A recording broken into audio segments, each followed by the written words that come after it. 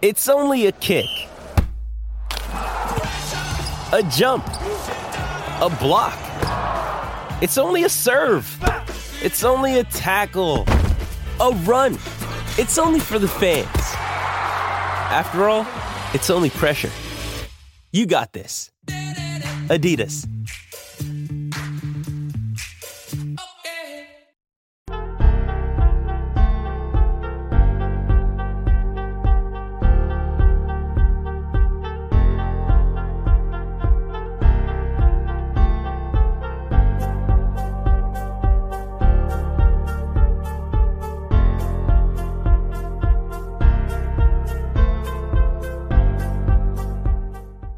Happy Tuesday, everybody, and welcome into another edition of GC Live Talking Tuesday Nights. I'm Mike Yuba, and alongside me, as always, is Intern Joe. Intern Joe, how you doing tonight, buddy? Good, Mike. How we doing, boss? We're doing very well. We're doing very, very well. Obviously, there's a lot to get to tonight. As many of you guys know, we keep the focus around football since it is truly a 365-day ordeal. We'll also get into some other things, too. Obviously, the news that came out today about South Carolina and what's going on around the stadium. I know that there's still some question marks about basically what they announced today. We will kind of explain that and hopefully be able to make it a little bit more clear. And we can also touch on some things, too, with the Gigi Jackson situation. I know we talked about that on Sunday night on the Hard Foul, Joe, but I do want to bring that up. I also want to bring up some news involving On3 that involves the newest Gamecock commit, and that is Nicholas Harbor. There was some news with him over the last 24 hours, including his NIL. And I think it's going to make Gamecock fans say, because it feels like anytime we talk about NIL, anytime we talk about the star system, it seems like Gamecock fans want to say, oh, as soon as they commit to South Carolina, he's going to go be a 4-star. He'll, 4-star to a 3-star, or his NIL is going to drop down. Not the case with this one. So, Intern Joe, again, we had an opportunity on Wednesday night, a special Wednesday night edition of GC Live last week for National Signing Day. And let's kind of just begin right there. Looking back now, we've had a couple days to kind of process everything. South Carolina's recruiting class for 2023, one of the best they've had. Boy, you could go back to 2014 when you talk about the blue chip percentage. 2012. I mean, it all depends really what exactly you're looking at. As far as 4-stars and 5-stars, South Carolina certainly has that. I've been really impressed, Intern Joe, with how quickly. And I know a lot of it goes back to not just this offseason. It goes back to the last couple of years, building blocks, planting seeds. But I've been very impressed with how quickly USC has been able to replace some of those needs. Now, certainly running back, edge, we know that there's some positions out there that they still need some depth at. But, I mean, look at tight end. I mean, goodness. A couple months ago, you would have thought the world was coming to an end. And now it's just like, man, that room might be even more talented than it was going into last season. Yeah, Mike, absolutely. I mean, what a signing day it was for Beamer and the Gamecocks. I mean, obviously the splash with Nicholas Harbor and, putting the finishing touches on an already talented 2023 class. Can't really talk about it enough.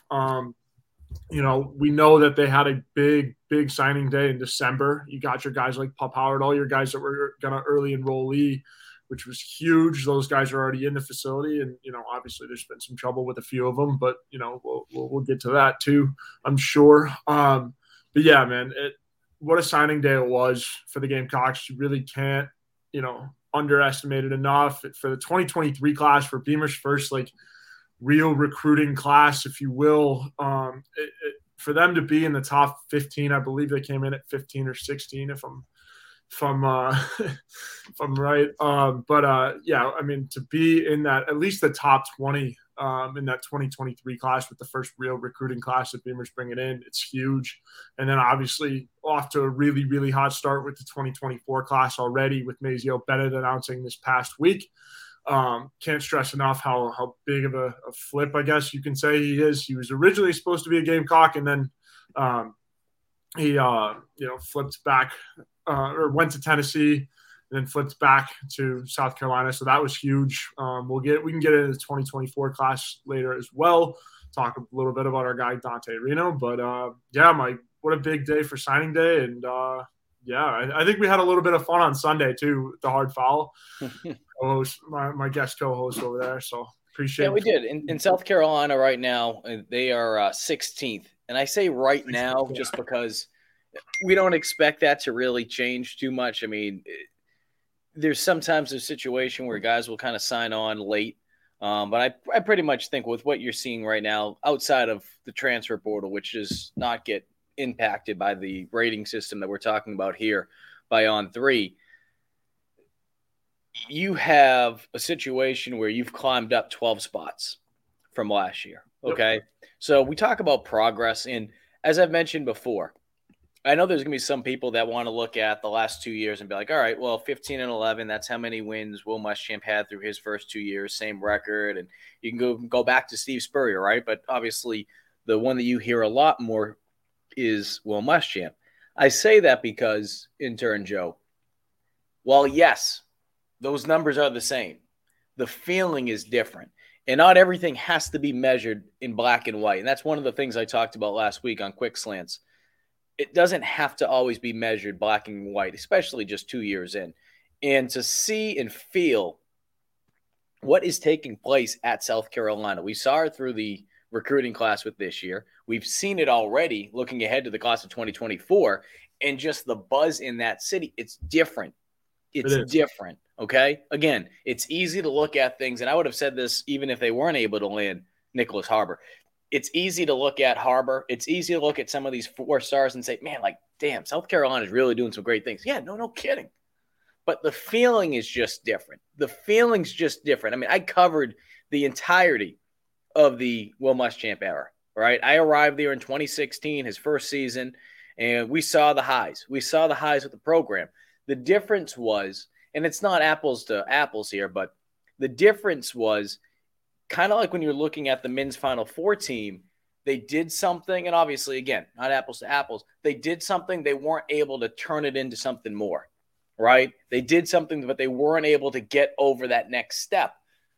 This is going to be a big year for South Carolina. There's no question about that. The buzz, the energy, the recruiting class, everything that we're talking about right now, okay, right?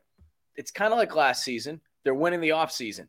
They need to be able to find ways to propel that now onto the field. You have your quarterback. You have a talented wide receiver / tight end, or whatever the hell you want to phrase it, because, again, there's tight ends in there. But as I've mentioned, we've talked about on this program before, hybrids, really. You know, when you look at the tight end position and just how the game has changed over the last couple of years and how it's evolved, I bring these things up because, yes, there are some question marks. The offensive line being one of them in terms of the rapport, starting with the center position, with Nick Argiulo coming in from Yale and is expected to be the starting center.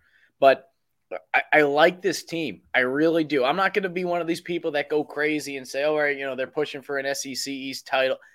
I don't think they're there quite yet. I think this is a team that can finish second in the East. I think Georgia's still a very good team. And there's no shame in saying that. There's no shame of saying, hey, look, you know, you got to get to that point first before you can start looking over the fence and being like, all right, hey, let's talk about SEC East. Get to that point first, you know? And as Jimmy Miller brings up here, intern Joe, I want to get your thoughts on everything I was just saying there and anything else you want to add. Yeah, I mean, there's going to be some positions. You mentioned about the rapport with the offensive line. Jimmy, appreciate you watching. But defensively, the edge, some of the linebackers, as we've used on this phrase all the time, intern Joe, we're talking about proven depth at certain positions, right? There'll be some issues with the defensive line. They got talent, but they need proven depth. Linebacker position, they got talent, they need proven depth. And that's one of the things that you need to see if you want to be able to stop the run in particular, as Jimmy brought up.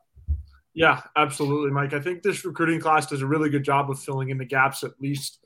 Obviously, you were supposed to have a really talented edge rusher, too, to kind of fill in the gap with Jordan Birch. But obviously, things didn't necessarily go as planned with him, as he was one of the players that was suspended recently. And we'll get into that a little bit. But I think Beamer and the Gamecocks did a really good job. Again, filling in the gaps, filling in spots where they need it. You lose a guy like Zach Pickens, well, go bring in a guy like Xavier McLeod. He's such a big piece in that 2023 class. And, talking about the tight ends, Mike, you got Connor Cox. You've got a bunch of transfers. I mean, you've got freaking Trey Knox. You've got, let's see, I'm going through it right now, so I don't remember the – Trey Knox will do both. You have Nick Elskin – I don't know. I'm mispronouncing his name, but big kid. Elksness, yeah. We were at – there was an open practice for bowl practice, and he was visiting, and, man, he is tall. Big body. It's going to be big to get him in there and just kind of blocking it a little bit. And obviously the biggest recruit of the class, we'll see Nick Harbor in the offense immediately, I would think. With a guy with that kind of size and speed, you'd be dumb not to at least factor him in one way or another. And I think Dowell's kind of licking his chops. We talked about that on signing days, how much, Dowell was excited to get him in. And I'm sure that was part of his pitch on how he's going to get him involved with the offense right away. And this whole coaching staff seems to be really, really excited about Harbor. And so I think obviously that's the biggest weapon offensively, minus, Juice and Spencer and all the returning guys. But I mean, fresh faces in terms of transfers and recruits. Nick Harbor is going to be the most exciting one to watch. And I mean, personally too, for me as well, I'm really excited to see what Dowell can cook up with him and the rest of the offense.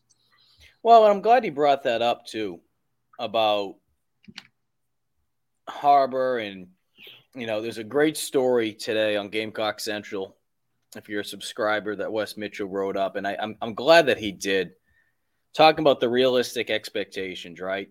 There's no question with his speed and the size. And obviously, we talk about size, even though he might not necessarily get bigger, he's going to get more massy, if that makes sense. And I could be making up words here, but I mean, this is kind of just the way that my brain's programmed when I'm thinking still, in college, when I was, going through all the strength and conditioning programs that we had in college. And, you're trying to get more mass on you. We understand that from a track and field standpoint, he really doesn't want to add too much weight, but he'll be able to gain some more muscle, right? Some of that baby fat, even though it looks like he's just full of muscle right now, he'll be able to tack on some more muscle. I mean, that just happens when you go to college. It's part of being in a strength and conditioning program. That's no disrespect to whatever high school. I mean, obviously his high school, but in this case, but any high school for that matter, it's just different. And obviously the body's still growing and developing and all that kind of stuff. So I bring that all up, getting back to what Wes was mentioning. This one thing that really stood out to me in this article that Wes wrote, and again, you can go check out the full article. As one coach told me, meaning Wes, he hasn't had formal receiving training to this point in terms of route running, learning how to control his butt. So I think that part of it is important. And again, check out this whole story that Wes did. Outstanding piece on Gamecock Central. I think stuff like that needs to be remembered. And that's not to say like this kid can't come in here and be a star from day one. But I think the problem is you have a player like this coming in, and it's not the same situation like Gigi is in right now. Gigi's in a situation where there's just, as we've talked about, there's just not a lot of talent around him. That's just what it is right now. There's no need to sugarcoat it. They're going to need to get him acclimated, but they have talented pieces around him, and I think that will allow him to grow. Big question now is when he does get down there, how quickly can he get acclimated, right? I think there's going to be a lot of people that hope to see him out there as quickly as possible, and I totally understand that. I don't expect him to be a player that, doesn't really have an impact until the end of the year. I think we could see him, at times early on in the season, but I think they will continue to slowly incorporate him into things. It's not that he's not smart. We know that he's smart. We know that he can pick up a playbook. We know that he's got the speed and he's got the size. But from a understanding of the system that he's going to be in, right, where you're going out there and you're not thinking and you're just reacting, that takes some time when you jump from high school to college. Some players are able to pick that up very quickly. Some, it takes a little bit longer. And even though he's very intelligent, how quickly is he going to be able to do that? And on top of that, how is he going to perform? How is he going to be able to develop a rapport with Rattler, who's going to be obviously having a rapport with some of these other guys? And the timing has to be there. So Realistically, to me, intern Joe, I think it'd be one of those things to see him maybe, I don't know. I think we could see him being used early, but I'm not holding my breath saying, all right, Nick Harbor, he's going to be, a day one starter, or even week 2, he's going to be I think he's going to be, slowly thrown into the mix. And they're going to build his confidence up. And I think he's talented enough to be able to really take it to the next level once he does get that opportunity. And more importantly, once he starts feeling comfortable with everything.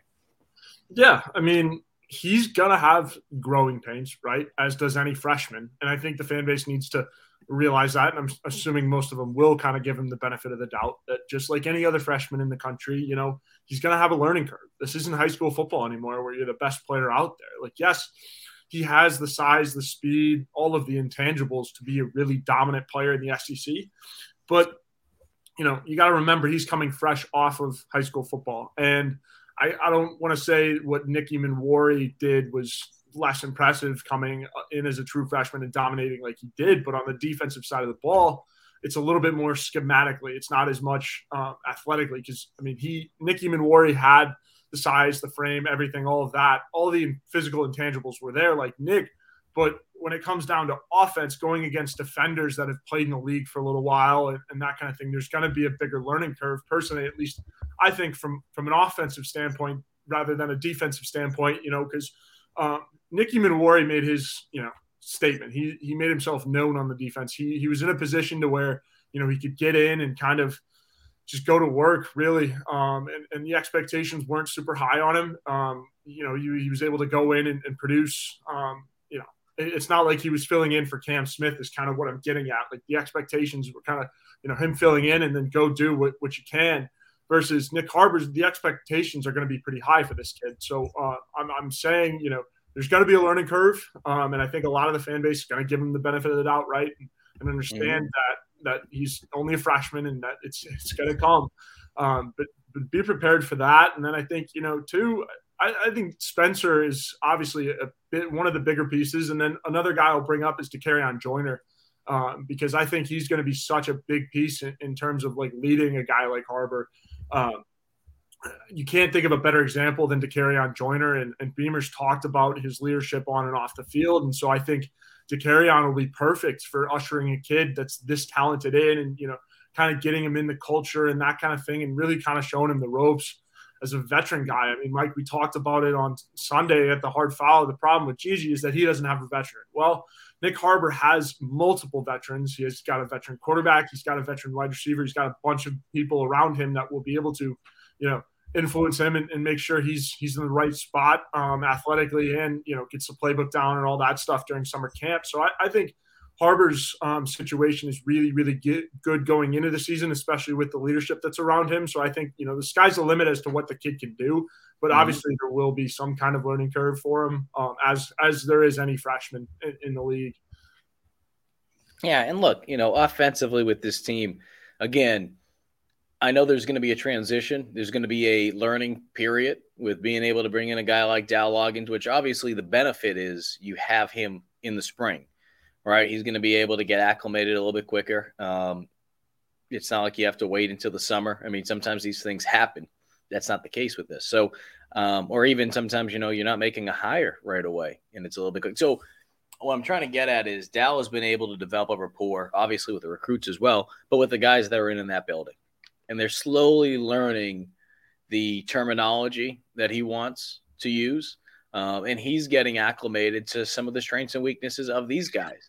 I'm sure he's had numerous conversations with a lot of those starters already in trying to figure out what they can do to be able to build off of some of the success they were able to have last season. I understand that there are going to be people that are going to be skeptical, right, about the fact that Beamer's bringing in a guy that was coaching in the NFL and, he hopped around. Bottom line is this, though, okay, and I've said this before.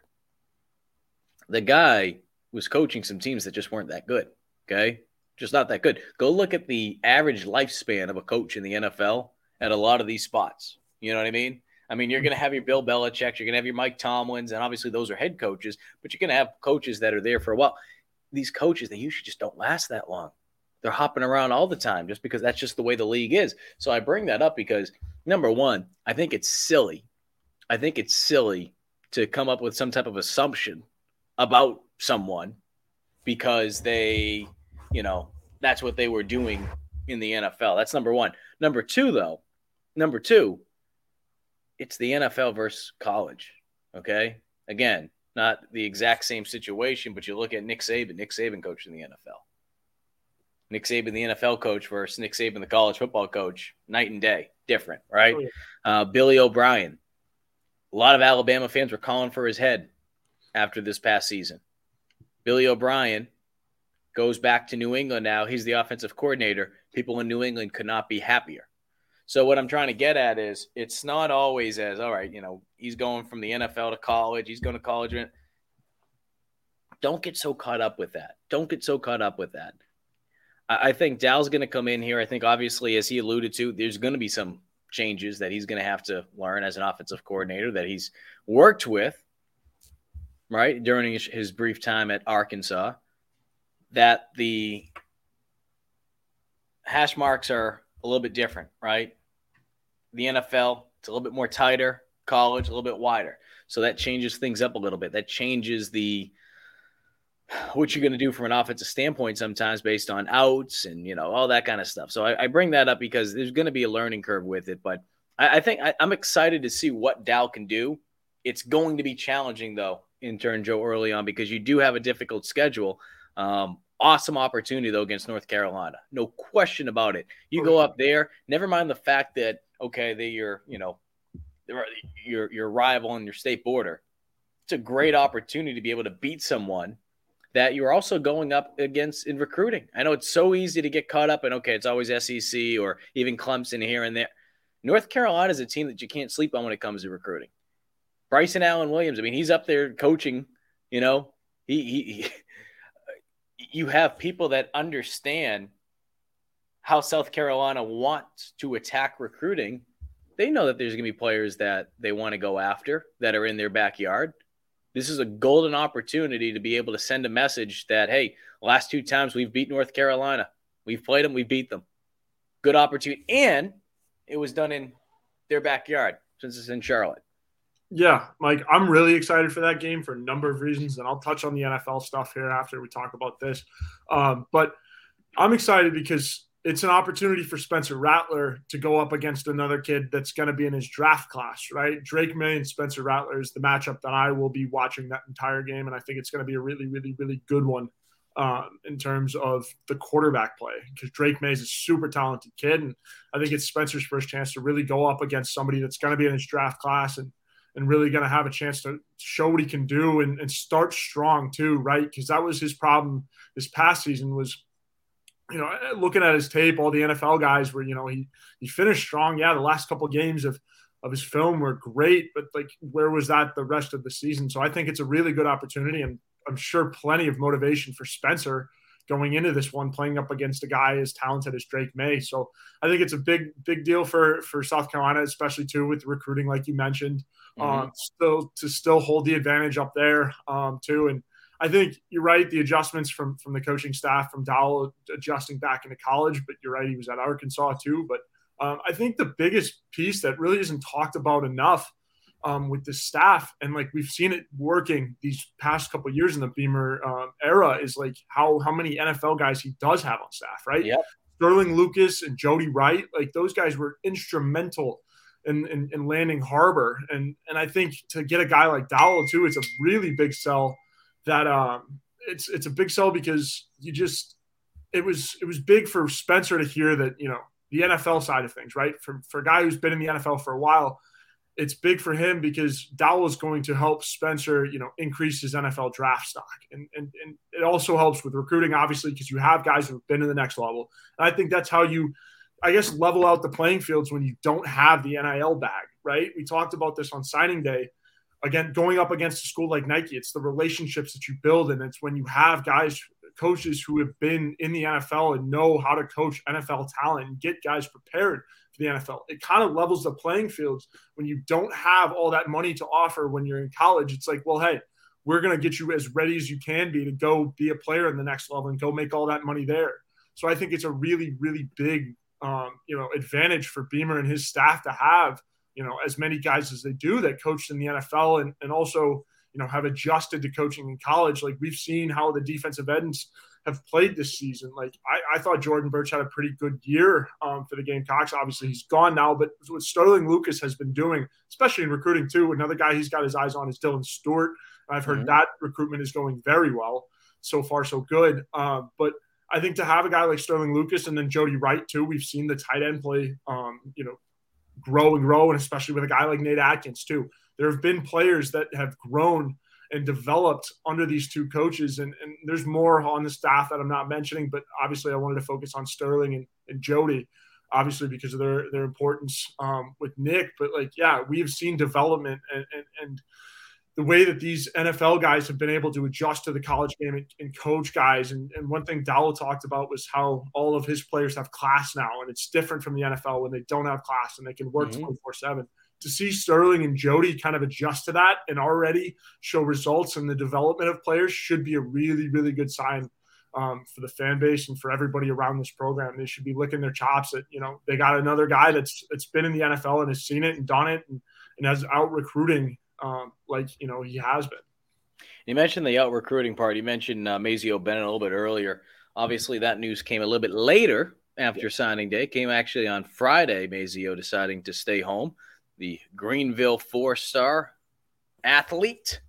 And, of course, we know that South Carolina was recruiting him hard as a wide receiver. Now, as you mentioned before, he was committed to Tennessee, decided to decommit, opened up his recruitment, and then a couple months later, he decided to go with Tennessee. Go with South Carolina after being at Tennessee from a commitment standpoint.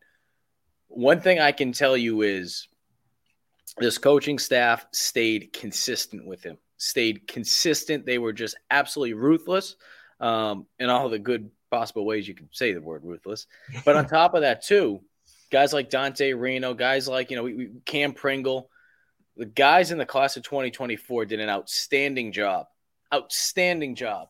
And when I was informed that Mazeo was going to decommit, and we actually had a video about him decommitting, that's how big of a news that we felt it was going to be from a Gamecock Central standpoint, because as soon as that happened, it seemed like it was a done deal that he was going to go to South Carolina, because that's how much he enjoyed it. That's how much he enjoyed the environment, the people, the other recruits in his class, the recruits that are even part of the class of 2023, a guy like Pup Howard.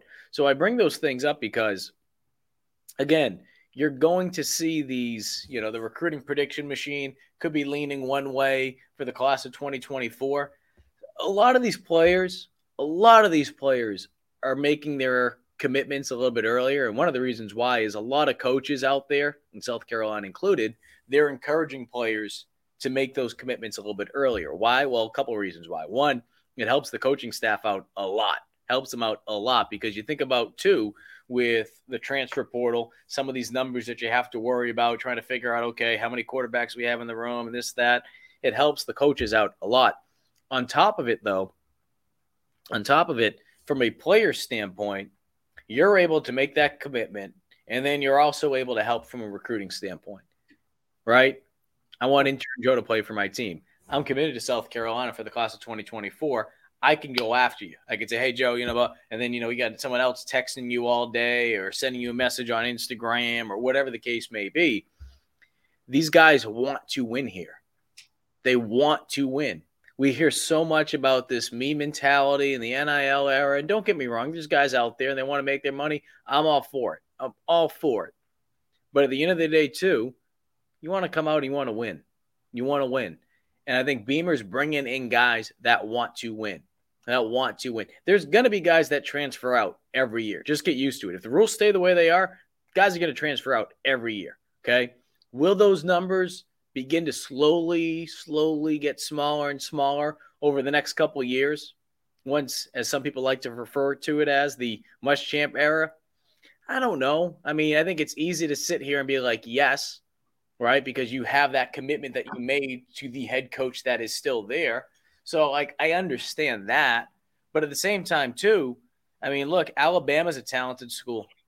They had more players that transferred out this year. than South Carolina, right? I mean, if you're bringing in talent, and that's what the hope is, right? That you're bringing in enough talent and that you're competing at these certain positions, whether it be quarterback, wide receiver, offensive, whatever the case may be, that you're going to have so much talent out there that some guys might say, you know what, this isn't for me. You hope that you don't bring guys in like that, but you hope that you're able to get to a level where it's kind of like, man, this is really iron sharpens iron right now. And guys that want to be here, they're going to stay. They're going to stay. And you're able to develop really a factory at that point. I mean, that's the way I look at it. It's a factory. Yeah, Mike, and I'm working on an article currently. It's funny that you brought up the importance of having guys in recruiting classes that are willing to go out and recruit other guys. I think it's such a big piece, right? And I think it says a lot about the culture that Beamer's building here. I talked to our good friend Dante Reno about it, and like I said, I'm working on the article. It should be coming out later this week, I believe. But like, it's very important, and it's a big thing for this staff too, to go and get guys that are going to recruit. And like, all the guys want to win, right, Mike? Like you said, all of these guys that have gotten recruited want to win it, and the buy-in factor's outrageous. It's crazy, Mike. It's unlike anywhere I've seen across the country yet. Like, I've seen for the bigger schools, a lot of guys are, from the way I see it, is they're kind of opting into, or they're kind of committing to kind of, get theirs, right? But like for this, recruiting cycle, and for this class at least, and obviously for the 2024 class even more so, these guys are already out recruiting. Dante talked to me for, 15, 20 minutes, whatever, about how important it is for him to be the number one guy in the class and to be able to go recruit guys from the jump, and how he wants to go get guys that, want to be here and make it feel like it's a family from the jump. And I think it's big. And Beamer talked about it in his signing day presser too, about how big Tree was and how big Pup were in landing Nick Harbor. And obviously there were a couple more guys that were involved, but you can't really mention them yet because they're obviously 2024s. Or signed today or signed Wednesday. But yeah, I think what a big testament of this culture is having the guys that go out and recruit, and how many guys go out and recruit publicly. And it's all of them, Mike. Every single guy in this recruiting class is very adamant on getting, guys that they want, guys that they, want to have in the locker room, guys that feel part of the family. I think it's a really, really, really big, and I'm really glad. big. And I'm glad Lynn brought this up. Fellow recruits are reaching out to other recruits. Because you have those dead periods, right? And let's not pretend like it didn't happen before, right? I mean, this has been going on for years. The difference is now it's so much easier. To Lynn's point, it is so much easier, and they can do this when they're in class, right? I mean, I know Mrs. Johnson or whoever, teaching, algebra. In seventh period or whatever the case may be, they might not be thrilled that Dante Reno might be shooting a text or whatever, trying to get someone to be the newest Gamecock. But I mean, that's the reality of it, is that these kids have easier access to be able to communicate with these other recruits. It's not like it wasn't there before. And I don't want to, date myself here by going back and talking about, AOL, Instant Messenger, and, we can go all the way back to, the Pony Express with a carrier pigeon. But, the point being is they're taking advantage of it. And you can have that at your disposal, right? Every recruiting class has it. Every one of these kids has it. I mean, I guess, if you really want to be a wise guy, you could say, well, I'm sure there's some schools that have, cell phone policy. I get that. Okay. Wise guy. But the whole point being is it comes down to everyone has the ability to do it right now, these student athletes in high school. But number two, and this is the most important part, you need guys that want to do it, right? And when we talk about from a recruiting standpoint all the time with these coaches and how you can read BS now more than ever before. These guys that are pitching it from one high school player to another, they have to be genuine about it. They can't be coming across as a used car salesman. Because if they are, then that recruit during that dead period, or even during the time period when it's not a dead period, and they're just trying to reach out. They're trying to be able to get that next 4-star, next 5-star to be able to commit to South Carolina. If they're pitching it and they come across as not genuine, and that BS, you can just smell it. It just comes right through that freaking phone. They're not going to be interested in it. Yeah. So not only is it the fact that they're doing such a great job with it, it's coming across authentic as well. Now, Big Red says, so players can communicate with recruits, but not coaches. That is correct. Yep. And there's all these different, social media rules. I mean, maybe one day we'll do a story on that on Gamecock Central to kind of explain, because things have changed. One thing in particular that we've noticed is when a kid commits, right, you can't tweet at a player, but you can retweet a player. Like, there's all these different things that, I'd say, I'm making this up, but like 5 years ago, I mean, it's probably been 3 maybe. I don't know. I don't remember exactly when it switched over, but there was a period of time where you weren't able to do those things. You couldn't retweet a kid. So I always think that is interesting. But as far as Mazio goes, being able to land another talented in-state player, right? Another talented in-state player. USC now has what? 5 commitments for the class of 2024, all 4 stars. All 4 stars. It's massive. It's what massive. Number are they? Again, I got to look at South Carolina right now is currently ranked 7th. And this is always the best part about these rankings, because at the end of the day, we know that and again, they're 7th, but in the SEC, they're ranked 4th. So again, and I know some people always they like bringing that stuff up. I guess it's fun to talk about, but I think the reality is, as we all know, is the SEC, it's the best conference in the country for a reason. And never mind the fact of the TV deals that are changing, right? With the switch over to ESPN. Never mind the addition in the next couple of years with Oklahoma and Texas. The SEC, if you think the SEC is big now, just wait. Just wait for another 5 years. The NFL is on another level with things. Like, no one can compete with the NFL. You just can't. Even if you're not even a fan of the NFL, go look at the amount of money the NFL is generating. They own a day of the week, Mike. It is absolutely incredible. Like, you can't compare it to anything. So I say that because if you're trying to think of that next big thing, especially in the States, right? College football, SEC football at that, it has the potential to really become that next big thing. And don't get me wrong, I know the NBA, Major League Baseball has gone through an up and down the last couple of years. I'm a big hockey fan, but I bring that up because the SEC with football, especially adding Oklahoma and Texas, are you kidding me? Are you kidding me? Think about the money that they're going to be generating, even more. Yeah. And speaking about money, intern Joe, okay? We want to be wise with our money. We want to be able to make every penny go as far as we can. But you know what? That's not always easy to do if you're just a Scrooge or stooge, I should say, like intern Joe and I. Sometimes you need some help. And that's why we turn on over to Liberty Tax to help us overcome that taxiety. Tax season, you guys are getting your forms. Fill them out. Want to be able to get your money back. Liberty Tax, they'll help you out. Give them a call. 803-462-5576 to be able to help you overcome that taxiety. And today's show is also brought to you by Clint Hammond, intern Joe. A guy, Clint Hammond.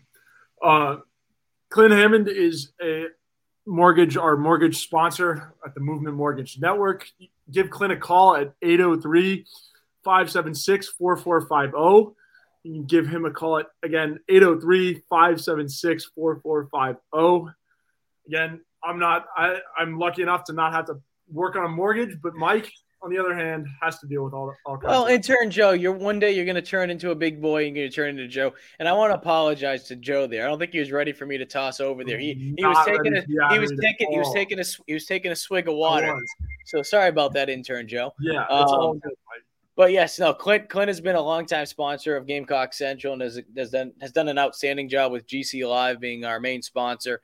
We've mentioned it before, but Clint has helped out so many people in this area, in the Midlands and obviously in the Columbia area in particular. He helped out former Gamecock quarterback and captain Perry Orth, and Perry highly, highly, highly recommends him. And I'll tell you right now, right now, if you're looking at buying a home next couple months, it's going to be the time to do it. Give Clint a call. He'll be able to help you out. Yeah, absolutely, Mike. And I guess speaking about money, if you wanted to get into the north of $1 billion, I think your estimated $1 billion budget that's coming to Gamecock Park, crazy to think about that. Tanner had his presser today. I couldn't find it online, but I got the Spark Notes version. They're developing the 800 acres of land that's behind the football facility, between the facility and the river. Couple things going in there. I've heard a golf course possibly is one thing which I'm excited for. I'm a big golf guy. I could probably, take Mike out and kick his rear, but I'm excited for that. And obviously, I think it's a lot of big things coming to Williams-Brice too, if I'm not mistaken. A couple restaurants, hotels, it's a big facelift for sure. So here's the best way to describe it, and I'm sure a lot of people have heard this already. There was obviously a lot of rumors that were circulating. I mean, the first I heard of this was, I want to say in August. And, the bottom line is this. There's a lot of stuff that people kept adding to it. My favorite was, about the fairground and all that. I mean, there was a lot of stuff going on. And I was just like, can we just get to this freaking day where it's just announced? And the reason why it's not as simple as saying, all right, here's what's happening. Here's what it's going to look like. And the reason why you needed a day like this for South Carolina to come out and to announce it is because some of it is still an idea. Because, the big thing that we have to wait on is, the university issued a formal request for information on Tuesday. So we have to wait. We have to wait for that to go through, that RFI. And once we get through that point, then we'll have a better understanding of what exactly will be in place in that area. I think it's going to be incredible. Kevin says, I'm totally confused on this project other than the land available. Can you maybe help me better understand what it's going to look like? Okay.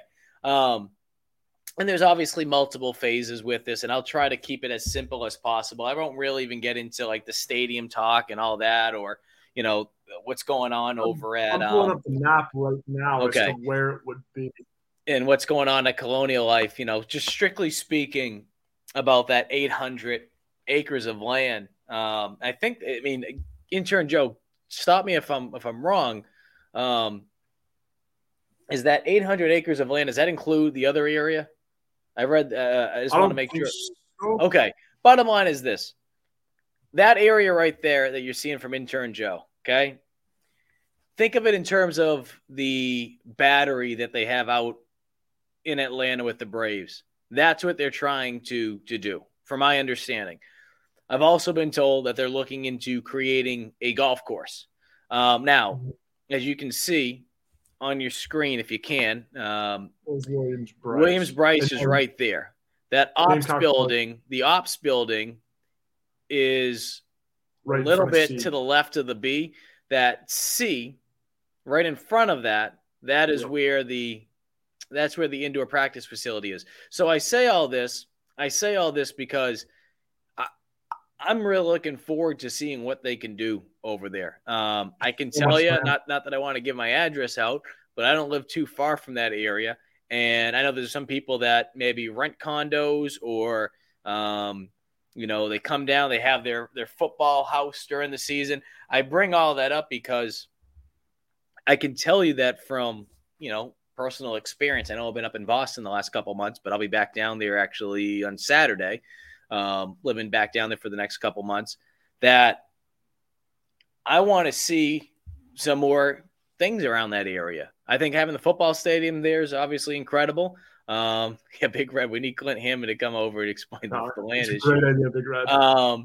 You got Bojangles there. You have Jay's Corner, right? You got River Rat. I think they just celebrated their 10-year anniversary, so shout out to River Rat. So you got some places over there, but I just feel like there's not enough. And I think being able to do something like this, it's really going to – Kevin, we don't bring that up. I can't say that word, Kevin. I'm a Bojangles guy. I got the endorsement. I can't say that. What are you doing? Take that down, Intern Joe. But what I will say though, the idea of, and again, we mentioned it before, but just to reiterate on it, because I know there's going to be people wondering exactly what restaurants, what this, what that, what bar. I get that. We have to wait for the RFI to come back, before we actually know exactly what's going in place. Bottom line is South Carolina is taking advantage of having a bunch of land that they're not even utilizing right now. I mean, that's why I think that's the biggest thing about it, is that they have all this land, intern Joe, and people are going to be coming there to build on that land. They're going to be renting out buildings, all that kind of stuff, and the university is going to be making money off that. On top of it all, it's going to be a tremendous way to be able to bring more people down into that area. I know one complaint that I hear a lot is that the football stadium isn't where the college is, right? That it's off campus compared to some of these other colleges that you have. Being able to build something like this, it's going to bring that attraction. I feel like, and I got down in Columbia in 2016. So I'm sure a lot of people that are on here that are listening, you guys know what I'm talking about when I say this, but I mean, that intersection between Gervais and Main Street, just that whole area, right? I mean, all the way down, it's starting to really take off. Obviously, you have Hall's Chop House there, but there's many restaurants. I mean, there was only one restaurant that I could think of when I first got down there, other than, RIP, the Wig on the corner. I think it was Market on, what was it? Market on Main's there now. You got Cantina, 76. A bunch of them. Oh my goodness. There was one though that was like one of the first ones that was there. I'm a big Main Street guy. Main Street Public House, I think is what it was. And that was actually a old sponsor of our TV show when I was at Watch Fox. And that was like the only thing that was on that street. There really wasn't that much. And now you have roof deck bars and this and that. And it's just incredible. So I say that, and obviously, there's been developments over near Bull Street, but I say that because that's about, I don't know, that area is probably like 7 minutes from the stadium without traffic, not game day traffic. So you're about 7 minutes away. And then you have this, which is literally a Jackie Bradley throw away, from the stadium over in that area. So it's going to bring a lot. I'm interested just to see how they're going to utilize it all, right? I mean, I think we mentioned the golf course part of it. I think you would assume that A lot, C, B, and look how it's broken up, right? Look how it's broken up. I'm interested to see if there's if they have a plan to put certain things in certain areas. You know what I mean? Oh yeah, absolutely. And I mean, I think one thing too, like and obviously being from South Bend, I'm going to bring up Notre Dame, but last time I heard $1 billion, get thrown around for a project. Last time I saw that was when they upgraded Notre Dame Stadium. And Notre Dame Stadium was a shell of what it is now. That picture's an insane picture before and after. I found one of those today because I was making a point to some of my buddies. But $1 billion goes a long way, Mike. It goes a long way. And Notre Dame built up their entire outside of the stadium. And now I know this was being used mostly for the land. They're going to make a couple improvements to Williams-Brice. It's going to be huge. But, there's a lot you can do with it. And, I mean, you don't need all 800 acres of land for a golf course, especially if it's 18 holes, 9 holes, whatever. Like Notre Dame's on campus course is only 9. I'm assuming they're going to make it 18 here and make it a public course, which is also what this town needs because there's some private investors taking over one of the public courses that's becoming private now. So this city needs a new public course. And so everything that I've heard from the golf course proposition is that it would be public. And then, there's just so much land there and so much you could do with it. And also, too, getting to Big Red's, comment, I think, absolutely it'll help in terms of recruiting. Like, just looking at the infrastructure of it all, obviously it's not going to be done in the near future. I think the timeline that they put onto it, if the offer and all of that stuff gets through here within the next year or so, I think the timeline they put on it is 10 to 15 years. So obviously we're not going to see the payoff immediately. And who knows? And I'll say this too, intern Joe. who knows exactly what it will look like? Because this was another question. This is another thing that got brought up. Will this be like the new 5 points? I think there'll be places, but you know what I mean. I think everyone's going to have their own kind of place there based on what they're trying to do over there. I think there's going to be so many different places. Because if you go to the Battery, right? And I haven't been there in maybe 2 years. But you know, there's different places that are kind of like you go here, you go there. I feel like there's going to be based on what it sounds like they're trying to do. And that's why I don't want to say there's going to be X number of bars, X number of this, X number of that. And I don't want to, you know, I keep saying the Battery. I don't want to paint in everyone's mind it's going to be an exact replica of it. You know, if anyone's been up to Massachusetts, Foxborough, Gillette Stadium, they have Patriot Place. And that's more, you know, there's also places you can go shopping. There's also restaurants. I think you're going to get a combat. The more I think about it, I think you'll see more of that. But I think it's going to be good because, again, it's going to bring in more traffic, foot traffic. And I think on game day too, you know, everyone that talks about the complaints about, you know, traffic on game day and this and that, I don't know what they're going to do from a parking standpoint, but they have a lot of land to work with. They have a lot of land to work with, Mike. And one thing I did want to bring up too is, like, I remember the rumor that they were going to buy the State Fair and the State Fair was going to be part of that. I believe now that's been squashed. The State Fair lives on, which can, I mean, to some people it's a traffic nightmare, but also to other people, like to me personally, I love having the State Fair game and having that lot be a recruit or a tailgating lot. But like the State Fair game is one of the coolest things, at least from a Yankees standpoint. Like I think the State Fair game is one of the coolest ones. Yeah, I mean, and don't get me wrong. I mean, in a perfect world, and I know there's going to be people that love the State Fair and stuff. I would have loved it being there, but at the same time too, and I think this is so important to remember, this is not costing the university anything. This is their land. Yeah, exactly. You know what I mean? So instead of having to go buy, if they were going to have to do that, they would have to acquire it. On top of that, as you see that stadium, Williams-Brice. Look at the amount of land. Look at the amount of land compared to that stadium. Just think about that.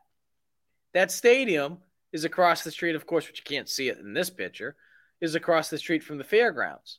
My whole point is, look at the size differential. Look at the opportunities that you're going to have to be able to build here.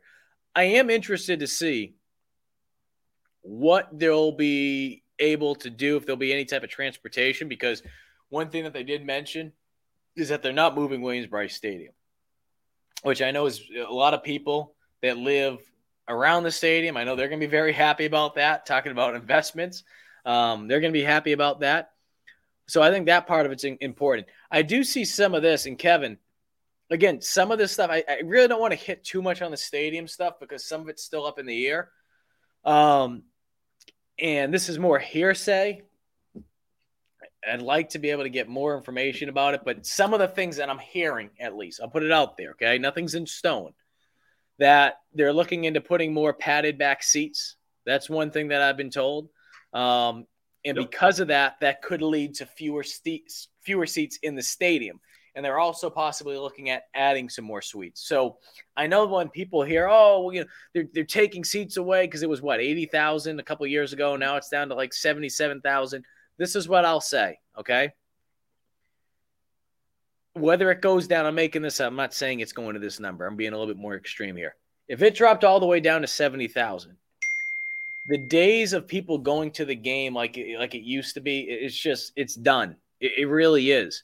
Because when you look at the ability that you have now to be able to watch it on TV and just how crisp things are, on top of the fact of how many people just enjoy being able to be part of tailgates more than anything, right? People really enjoy that stuff. They enjoy it. Now, if you go to the game, you're going to be treated a little bit better because they're going to enhance that fan experience, because they're going to, like I said, add more padded back seats, at least base again. Like I said, this is hearsay. I don't think it's a bad thing. I think we hear so much about, you know, stadiums adding this many seats, stadiums adding that many seats. I don't think it's a bad thing. I mean, we talk about it for men's basketball or even just basketball in general, women's basketball. And I know football's king in the South, but Columbia, compared to some of these other areas, it's just not as big, right? It's just not as big. So I don't think it's a bad thing that if they do cut back, I don't know, a couple thousand seats to be able to enhance the fan experience. Again, the padded back seats being one of them. I know some people are going to be like, oh, more suites. That's exactly what you need. Well, honestly, and again, this might not be something that people want to hear, but honestly, intern Joe, I think it kind of is. And here's why. With where things are going right now from an NIL standpoint, and you need to be in the back hip of your donors unlike ever before. The collectives as well, right? And the collectives, universities working hand in hand. So if you have to build those relationships even stronger, you really want to show those people how much you care about them. And you really want to be able to take care of those people.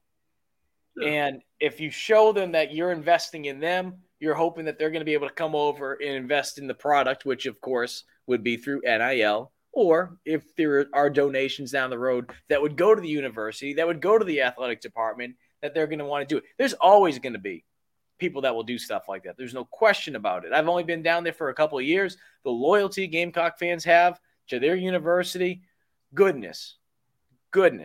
But at the same time, too, we talk about this new era with NIL. You need to continue to find ways to adapt. You can't just assume that things are always going to work out the way that they happen. You know, you have to continue to adapt. And I feel like, again, this might not be one of those moves that you're thinking will directly, like we're doing this to directly impact NIL, but I think it will help because it's going to enhance the experience on game day. And if you do have more suites, again, this is all hearsay about that part with the stadium, not confirming that. If you do that, I think you're really going to be able to build up stronger relationships than you even had before.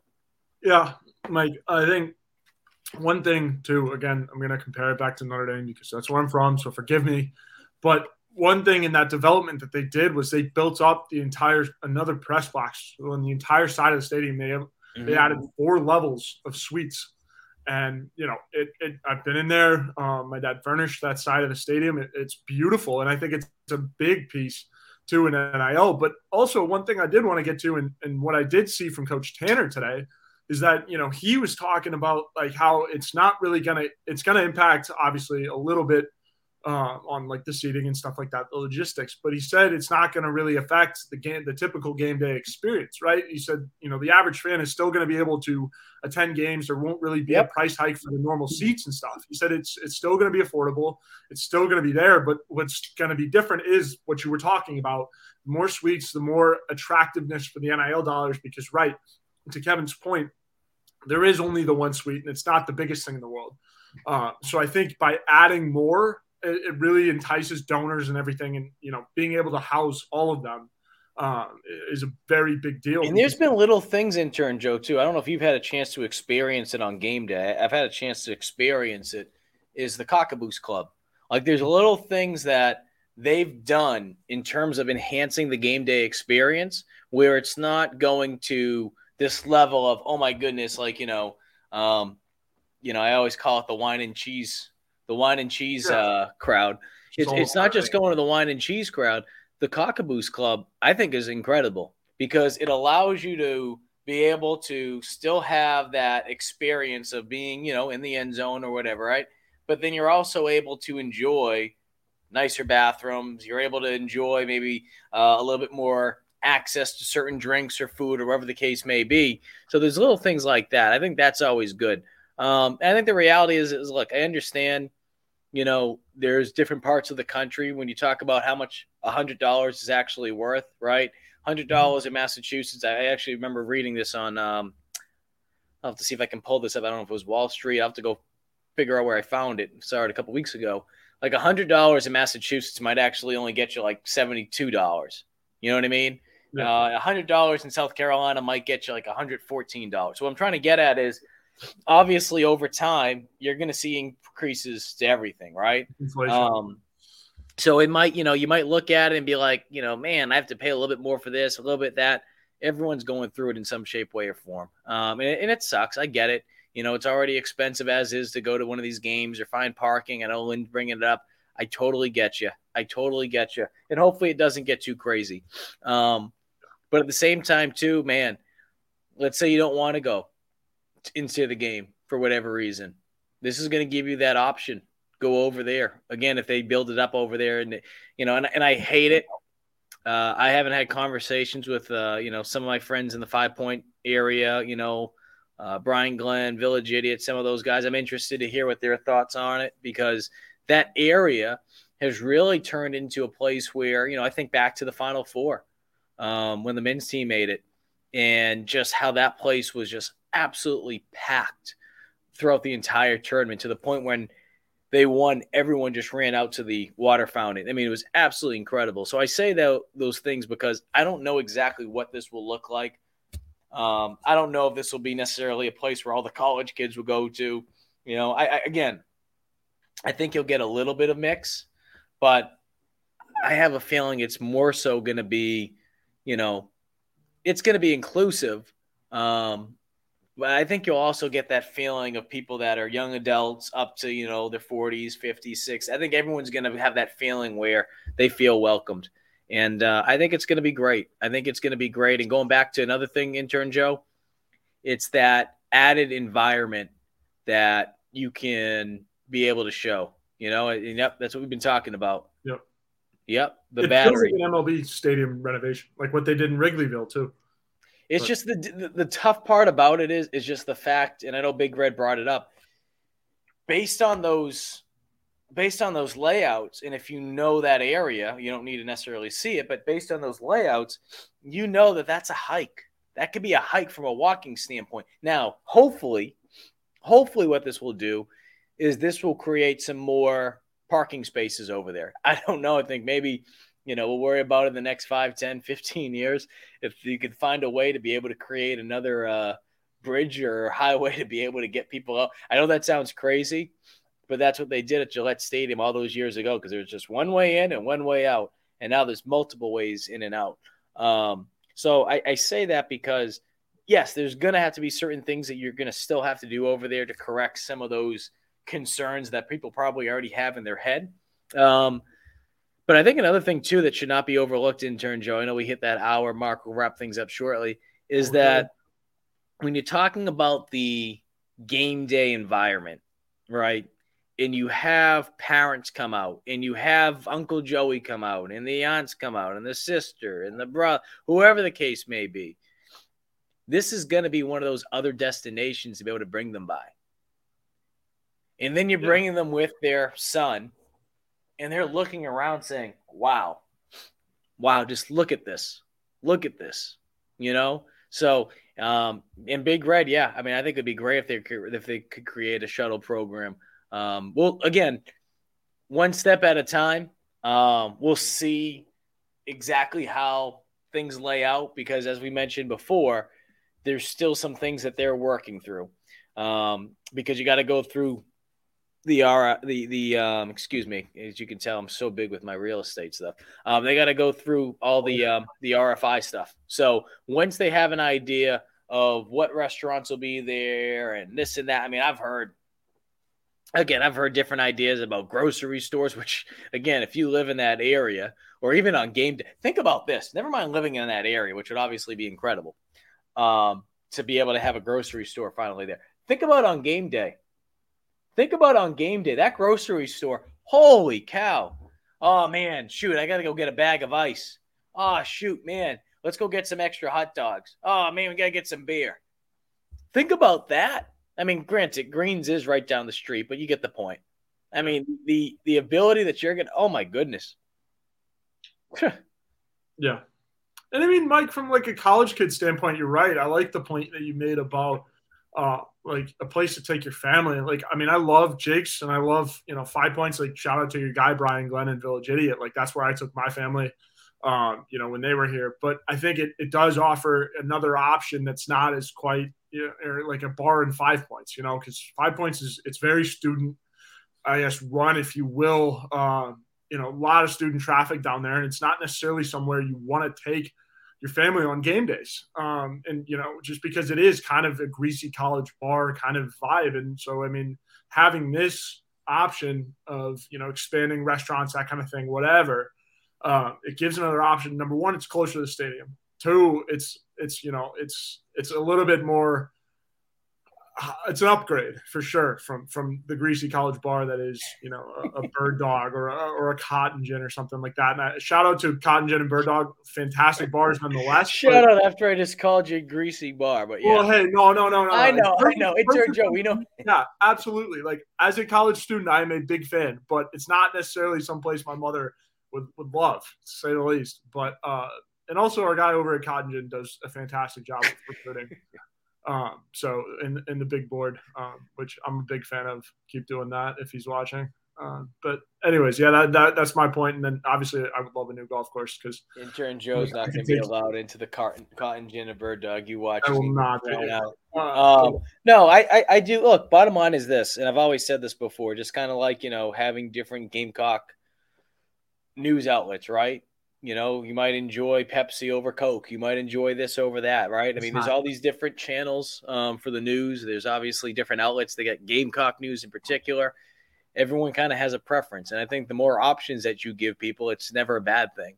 I think if anything, again, you talk about jobs, you talk about opportunities, you talk about growth in the Columbia area. I know some people in South Carolina don't want to hear this, but more Northerners are just getting the hell out of Dodge up in New England. They like going down to warmer places in the South. And it seems like Florida, they've realized, you know what, let's go check out another place. South Carolina could be that next place. I could see someone right now saying, damn it, just pounding on the table right now after I said that.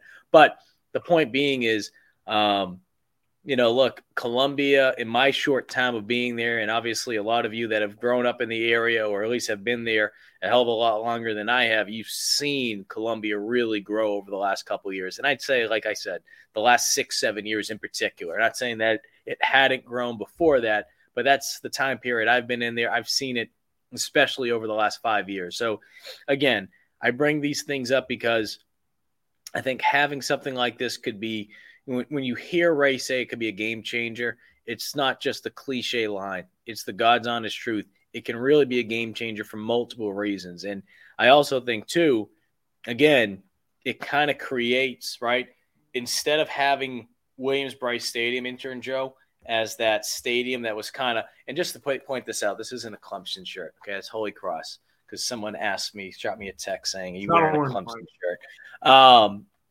So – again, instead of having Williams-Brice kind of just being that building off to the side, by building this here, like I said, Main Street, right?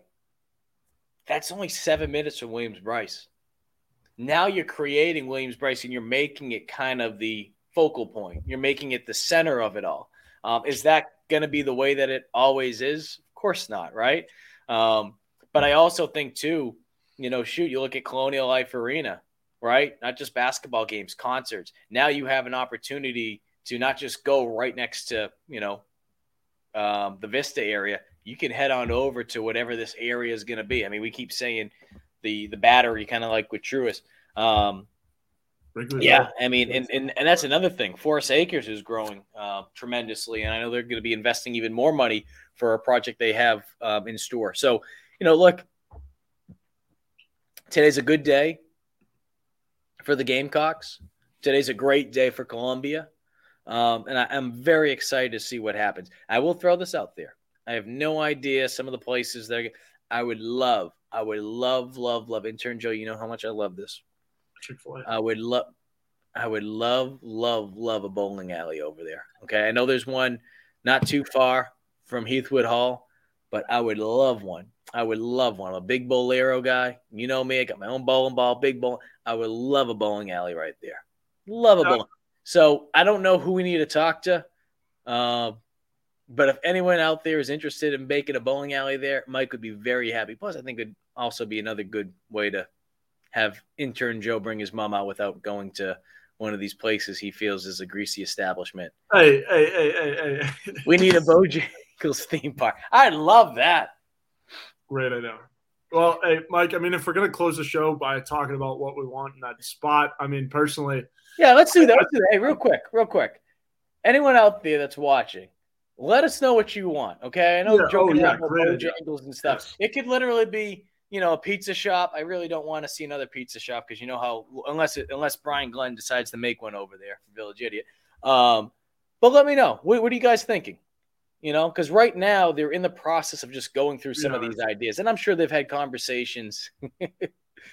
There would be no height. There'd be no height requirement, John. No height requirement to ride the ride. Absolutely not. What would you be interested in seeing? I mean, one thing that I did mention, because again, if you live in that area, a grocery store would be awesome. I think that would be awesome, and I think that would be good for people that live in that area. But I think it would be also fantastic on game day, because how many times do you see someone say, "Oh shoot, I need some more ice." Oh shoot, I want to get some more hot dogs. Oh shoot, we got to, I think that would be great. John wants to go see a go-kart track. I'd love that. I'm a hell of a driver. But I mean, again, like I said, I'm waiting for that golf course because I'm tired of driving 20 minutes outside the city. If I want to play golf, 20, 25 minutes, 30 minutes outside the city to go play golf.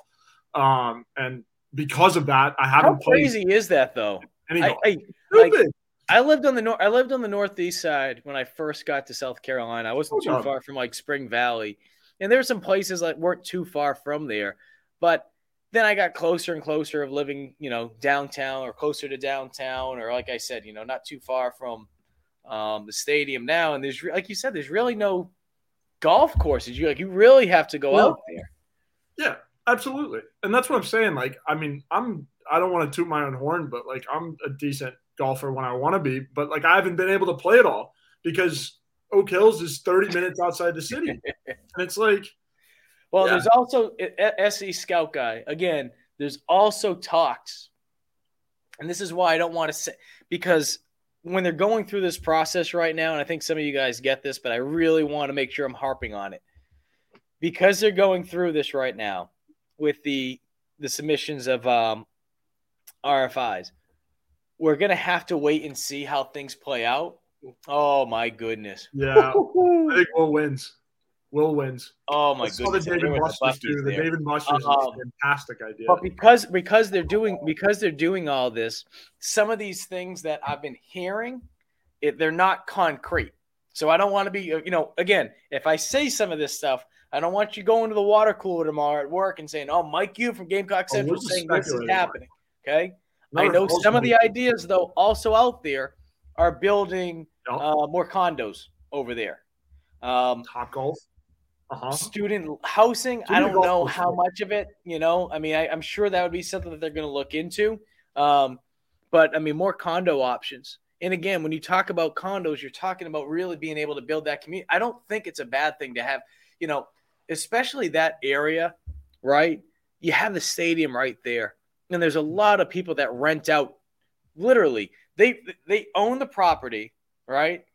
Or they're renting it out just for those friggin' 7 games of the year, okay? But they're still paying for it year-round. People love doing it. It amazes me that there are so many people that really want to get a place right next to Williams-Brice. And I get it, but, like, how difficult it really is because there's not a lot of places. Like, I can tell you there's certain places that I looked at not too, around the stadium. Like, it's incredible how difficult it is. Yeah. It's really incredible. So I bring that up because you do this. Again, the university is selling this land to them and saying, "Hey, you want to go do – great." They're going to make an absolute fortune. Absolute – what is this? A cockaboose trolley. Oh, shit. Mike. Yeah, that's genius. Make it like an actual like train tracks. That would be awesome. So sick. I hate it. I also saw the Top Golf comment, Big Reds. I think that you put the Top Golf behind Colonial Life by the river. That's right, because you get the golf course behind the football facilities because you got more land. But then you put the Top Golf over there. Plus, I mean, Gervais Street's developing at an insane pace anyway. So give me a Top Golf over there. Obviously you're gonna want to build things in both spots, but I really feel like they're gonna go all in. Oh yeah, near the football stadium. Yeah, 100%. They're gonna go all in. Now we can sit here We could sit here. You could sit here and make a case that there's more foot traffic, or more nights, excuse me, near Colonial Life Arena between basketball games and concerts. But I mean, then again, it's football. I mean, 70,000 people. So when you talk about foot, right in that one area. So you talk about foot traffic. I mean, I don't know how it all maps out. I mean, you'd really have to do a breakdown of it. I mean, 70,000, 7 games a year. You do the math. Compared to, I don't know, 10,000 women's basketball, 11,000, whatever the case it is. We'll just say the number 10 right now, just for an easy number. I'm not trying to shortchange anybody. And then men's basketball, I don't know what the heck they've been getting. We'll be generous right now. We'll say 5,000. So, I mean, you would assume basketball and the concerts would generate more foot traffic, but obviously, as we know, not everyone's going to be wanting to go out every single night, right? It's not like it's the Braves game where you have a crowd of whatever the heck that stadium is. What is that, Joe? 30,000? I don't even know how many people fit in that stadium. But, the difference is not everyone's going to want to go out every single night after a men's or women's basketball game. Concerts, yeah, I can see that. But football, absolutely. Absolutely. 1 o'clock game, you're done. 4 o'clock, you're heading on over there. 7 o'clock, you're done. Whatever, 10 o'clock, you're heading right on over there. I don't even know. I kind of wish we could call it something because we have nothing to call it. We're just calling it like that area. The South Carolina Battery. I don't know what the hell to call it. Yeah, I mean, it's similar to what the Cubs did with Wrigleyville. And I'm big Chicago guy. I'm sure you guys have seen the flag behind me. But kind of growing up near Chicago, it's pitch dark. No one can see it. You can't see it right now, obviously, but growing up south side and north side of Chicago, my dad's family's from there and everything. And the Cubs did the same thing. They turned the entirety of Wrigleyville into Cubs land, pretty much. That's what they just call it. It's Wrigleyville now, but it's all Cubs restaurants and everything, and they've just kept buying out little spots of land. And obviously, it was all developed already because it was the heart of Chicago. But similar thing, and we see a lot of MLB ballparks doing it now, and it's kind of transitioning into the NFL now, where they're starting to buy up land surrounding the stadium and going from there. Kind of what Jerry did with Jerry World down in Dallas. So I'm really excited. I'm posting a poll on Twitter of what you guys would want to see. I'm giving you 4 options, but respond if I didn't hit on any of them. I'm taking the 4 best ones that I thought. But yeah, reply if you don't see one and let us know what you guys want to see. Yeah, I'm excited. I'm excited to see how this plays out. I'll say this. Mike's Wi-Fi. I'm in the good room now. I moved on up into the conference office. So we are in much better Wi-Fi territory. I know last week I was back in South Carolina, so we used my condo Wi-Fi. Then the week before that, we were in this room. So we made some upgrades. We will be call it the Coop. I like it. Big Red. I like it. No, but my guess would be over the next goodness.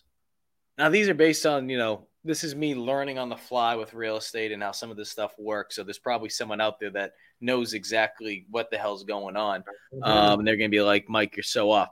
So based on some of the things I've been able to gather, don't be surprised over the next 30, 45, 60 days, you start to hear more information. I'm not saying South Carolina is going to come out with a list, in that time period. And they're going to say, all right, we're going to build a, Ronnie's beef stew place. No. But I wouldn't be shocked if we start to hear more trickle, ideas start to trickle out. Like, all right, hey, they might build a restaurant, or hey, the grocery store. Oh yeah, they're building this. So I think there's definitely been some conversations over the last. You could probably say even the last year. But the university, I'm sure they've had conversations with some people already. It's just going through the formality of it all. And hopefully in the next month or so, hopefully we'll start to hear some of those trickle out ideas, right? It's like coming on out. And that'd be great, SC Scout Guy, this would be a ton of hype for them to come out and say they are building a grocery store. Look, as someone in the neighborhood, I would like to have a grocery store, okay? I would absolutely like to have a grocery store. Now, they're not going to come out, and if they did, SC Scout Guy, if they came out and that's the first thing, they have I'm just thinking they have a model, right? And they pull the sheet off and it's just a grocery store, ta-da, and they're not using anything else. Maybe they got a bunch of palm trees around the grocery store. Okay, I understand that. I think, shoot, we've joked around about it, but there's so much land out there. There's so much land. There is so much land. Goodness, it's someone, Big Red. Do you know a real estate guy who can explain it to you? I know. Well, I wouldn't be shocked if Wes and Chris, with the million shows they're doing between GC Live and 107.5, I wouldn't be shocked if they have Clint on to explain some of this stuff. 100%. Yeah. I'll say this. I will say this. Let us know in the comments, too, if you want us to do it between now and next week. Between now and next week, I will work on getting one of our real estate buddies on here. And when I say real estate buddy, there's also always a Gamecock twist to it. A Gamecock that people would remember very well. So I will I'll talk with him. We'll see if we can set something up so he can come on and he can explain some of this so that you guys could be actually more educated instead of two jabronis up here trying to talk about real estate. Because I'm going to be honest with you. I know about the principle and this and that. I can't tell you all that. I'm not going to act like I know what the hell I'm talking about when it comes to that. But what I do know is that there's going to be something exciting right behind. I keep saying the ops building. That's the area I keep referring to it as, but the Spurrier indoor practice facility right down the street. It's going to be great. Move the whole university there out of Columbia traffic. One thing that we have not said that they're going to do, I heard they're actually going to have a train track over there. I'm just kidding. I wanted to... Somebody said a Bass Pro Shop on Twitter. That's a great idea. I love that. I was going to say you'd have Bass Pro Shop does pretty well at Gillette Stadium. They have one at Gillette? Oh yeah. That's awesome. At Patriot Place, man. They got everything out there. That's Mr. Kraft it's one of the biggest ones too. Goodness, you have a Bass Pro Shop in the South. Goodness. Southerners would be eating that up. Fishing and shoot, maybe I'd start going fishing, if I could the whole pyramid too. I love that. But like I said, I want the golf course. I need to break 80 this summer. That's the goal. Okay. We gotta break 80. All right. We got one last quick comment and we'll sign on out. Travis Edward goes, who wants to start a tailgate specialty store that we can put it out? I'll tell you what, Travis, now you have me thinking. As soon as I get off this, I'm going to make a quick phone call. Man, maybe we'll invest some money. We'll see if we can get some property over there. I don't know. I got a little bit waiting in my college funds still left. That a boy intern, Joe. You'll have loans and everything. You'll be absolutely to me. We'll have the loans and then pay it off with this investment. That's right. Ashley says, "Got to have a Walmart on the land." I'll say this. God bless the South. As much as I've always hated on Walmart because I just did not understand the fascination about it because it's not really. They got Walmarts up here in Massachusetts, but it wasn't. Especially my girlfriend who's from the South. I did not realize how much Walmart is just absolutely beloved in the South. When I worked in Mississippi, Walmart was like a freaking cathedral, the way that some people treated it. So I'll say this. Once they closed the Walmart in the place that I used to live at, there was a Walmart that wasn't too far away. Once they closed that one, I realized the impact of not having a Walmart near you. So, yeah, we could someone said rafting, Big Red, rafting on the river. I like tubing down the river. I don't know if I'd go and see that. I've never been in that part of the river, though. I don't know if there's some gators down there and stuff. I know my parts of the river, which are I'd say from like the Riverbank Zoo, and then you get off The Riverwalk. right around the what is it called? The Black Rooster? Yeah. Rooster. You know, that's where you get off. That's typically where I tube. A Walmart neighborhood market might make sense. A Big Red. I don't know who put it out there, intern Joe. Someone actually the Photoshop. Yes. Yeah. I'd pull it up, but my laptop's gonna die if I don't. I don't know the Charlotte Whitewater Center. I wouldn't mind another Riverwalk. That'd be sick. Big fan of the one here. All right. No, that's. Yeah. Anyway. All right, guys. We're going to wrap it up. We've had a fun night. Again, we appreciate you guys tuning in. Look, it's always fun talking about Gamecock football, and hopefully in the next couple of weeks, we will be able to share when that spring game is going to be. It appears to be that it will take place in April. And as South Carolina has always tried to do, they always try to have as much input as they can in terms of trying to line things up because, well, I think we're all expecting, knock on wood, women's basketball team to make a deep run. You know, the Masters are certainly always in the mix. Easter's there. At the end of the day, you're never going to have a perfect scenario of being able to have something where everyone's going to be happy about. But, you know, I have an idea of when it's going to be. But we'll wait for that official announcement before we go with that. And then we will, talk some more football and get ready for spring football because it's right around the corner. Appreciate everyone tuning in tonight. If you missed any of our show, head on over to the Gamecock Central YouTube page. You can listen to this show in its entirety there. Or if you're more of a fan of listening to podcasts, this episode will be uploaded later this evening. As soon as I get done, it takes about 20, 30 minutes or so. You can listen to that in its entirety as well. Or if you just want to listen to it tomorrow when you're at work or when you're heading in during your commute. He's intern Joe. I'm Mike Yuva. Appreciate you guys listening to GC Live Talking Tuesday nights. We'll do it again next week. Go sign off on my Twitter poll. Hello, it is Ryan, and I was on a flight the other day playing one of my favorite social spin slot games on ChumbaCasino.com. I looked over at the person sitting next to me, and you know what they were doing?